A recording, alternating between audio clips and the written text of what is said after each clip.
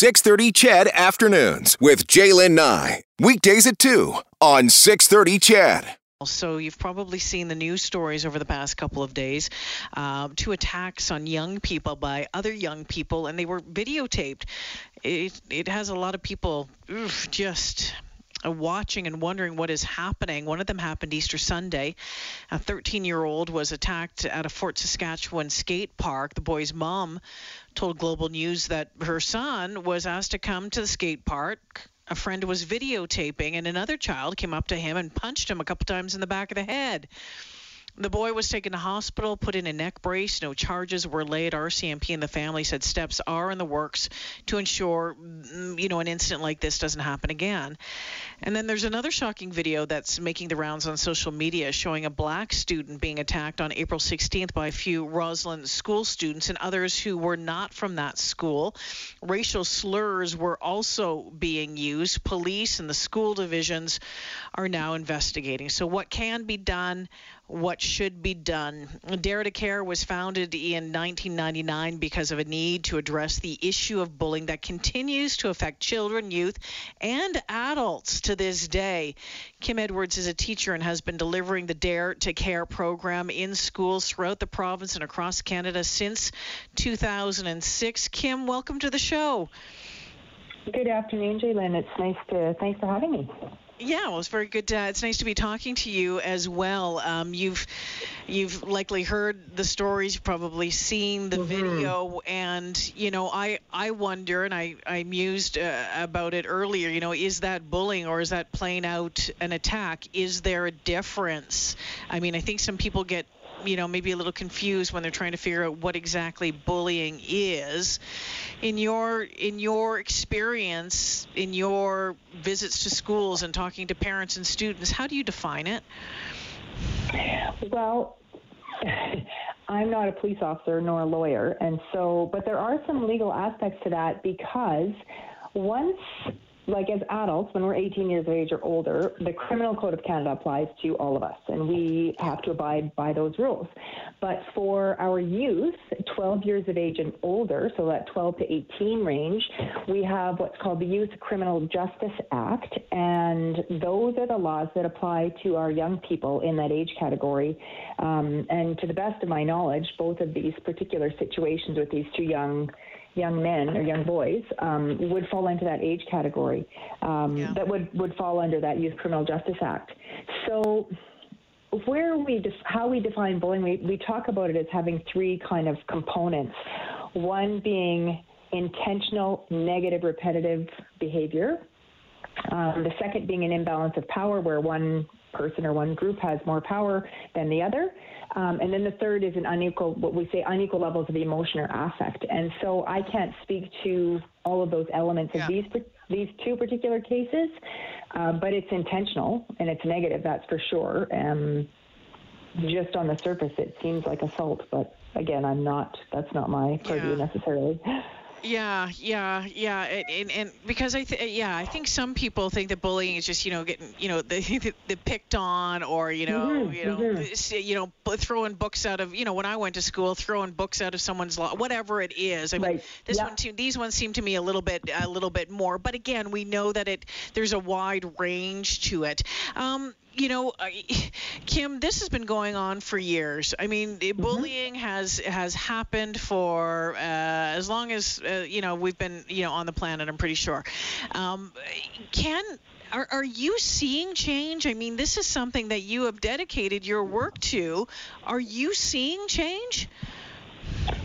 Yes, and I think most parents and probably most educators and anybody who works with youth would probably agree.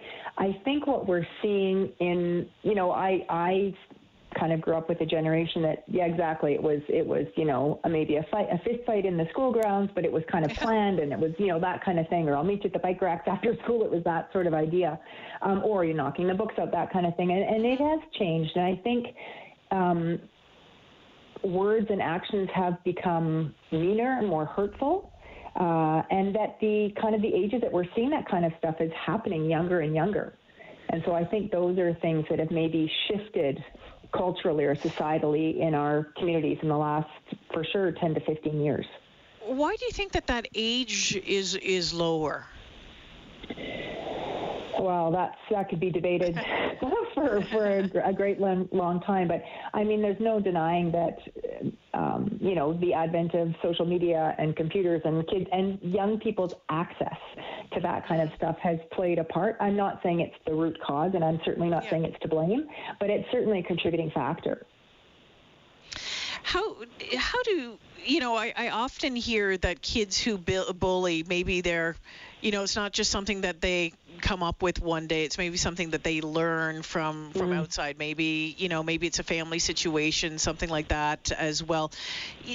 From your knowledge of it, how does it start? Well, from a psychological standpoint, an educational standpoint, it is a learned behavior, right? No person, no tiny little baby is born with that ability innately in them. That's not the way it is, thank goodness. It is a learned behavior, not expressly, right? It's not that a parent or a caregiver is expressly teaching a child, hey, here's how you do it. It's modeled, right? They're seeing it happen. They're seeing people in their lives speak or behave in a certain way that treats other people hurtfully, disrespectfully, and it becomes normalized. And so to them, that's a normal or an acceptable way to interact with another person. And so then they kind of continue on doing it. And so the beauty of it being a learned behavior is, can be unlearned. Exactly. We can kind of redirect that learning and re-guide, change that pathway for them. So when you're teaching your courses in schools across the country, I mean, what does unlearning it look like? So really our goal as an organization, as Dare to Care, our goal is actually to mobilize what we call the silent majority. And that means everybody else around to when they, like what we would refer commonly to as a bystander, right? When you see something that's not okay or somebody who's treating somebody else disrespectfully, studies in Canada show that if an adult speaks up, acknowledges the situation, not solves the problem or not goes in and intervenes, but simply acknowledges by saying, hey, is everything okay? Or you need to stop, just very calmly and not escalating the situation, that incident will stop in between 4 and 10 seconds. Wow. And so, that's pretty powerful. When you also teach classes or courses to parents, I'd love to be a fly on the wall for some of them. The parents that are involved in those courses, is it because they are worried about their kids being bullies, or they're trying to educate and help kids through the situation? Maybe their kids are being bullied and they're trying to give them coping mechanisms. But when you talk to parents of bullies, what do they say?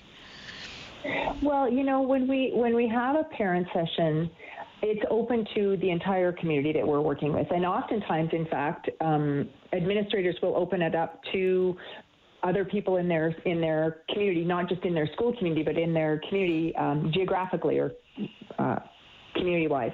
And so it's the bottom line is this: the more people that we can have identifying or defining bullying as what it actually is versus conflict, the more people we can have speaking that common language, the better off we are as far as understanding it clearly, dealing with it in a similar way. Because if you define this situation as a bullying situation, but I define it in a different way, then there are bound to be times when we have misunderstandings or disagreements around that, right? Miscommunication around that. And so that the common language is really the template, is really the goal that we're trying to kind of help establish in a community that we're working in.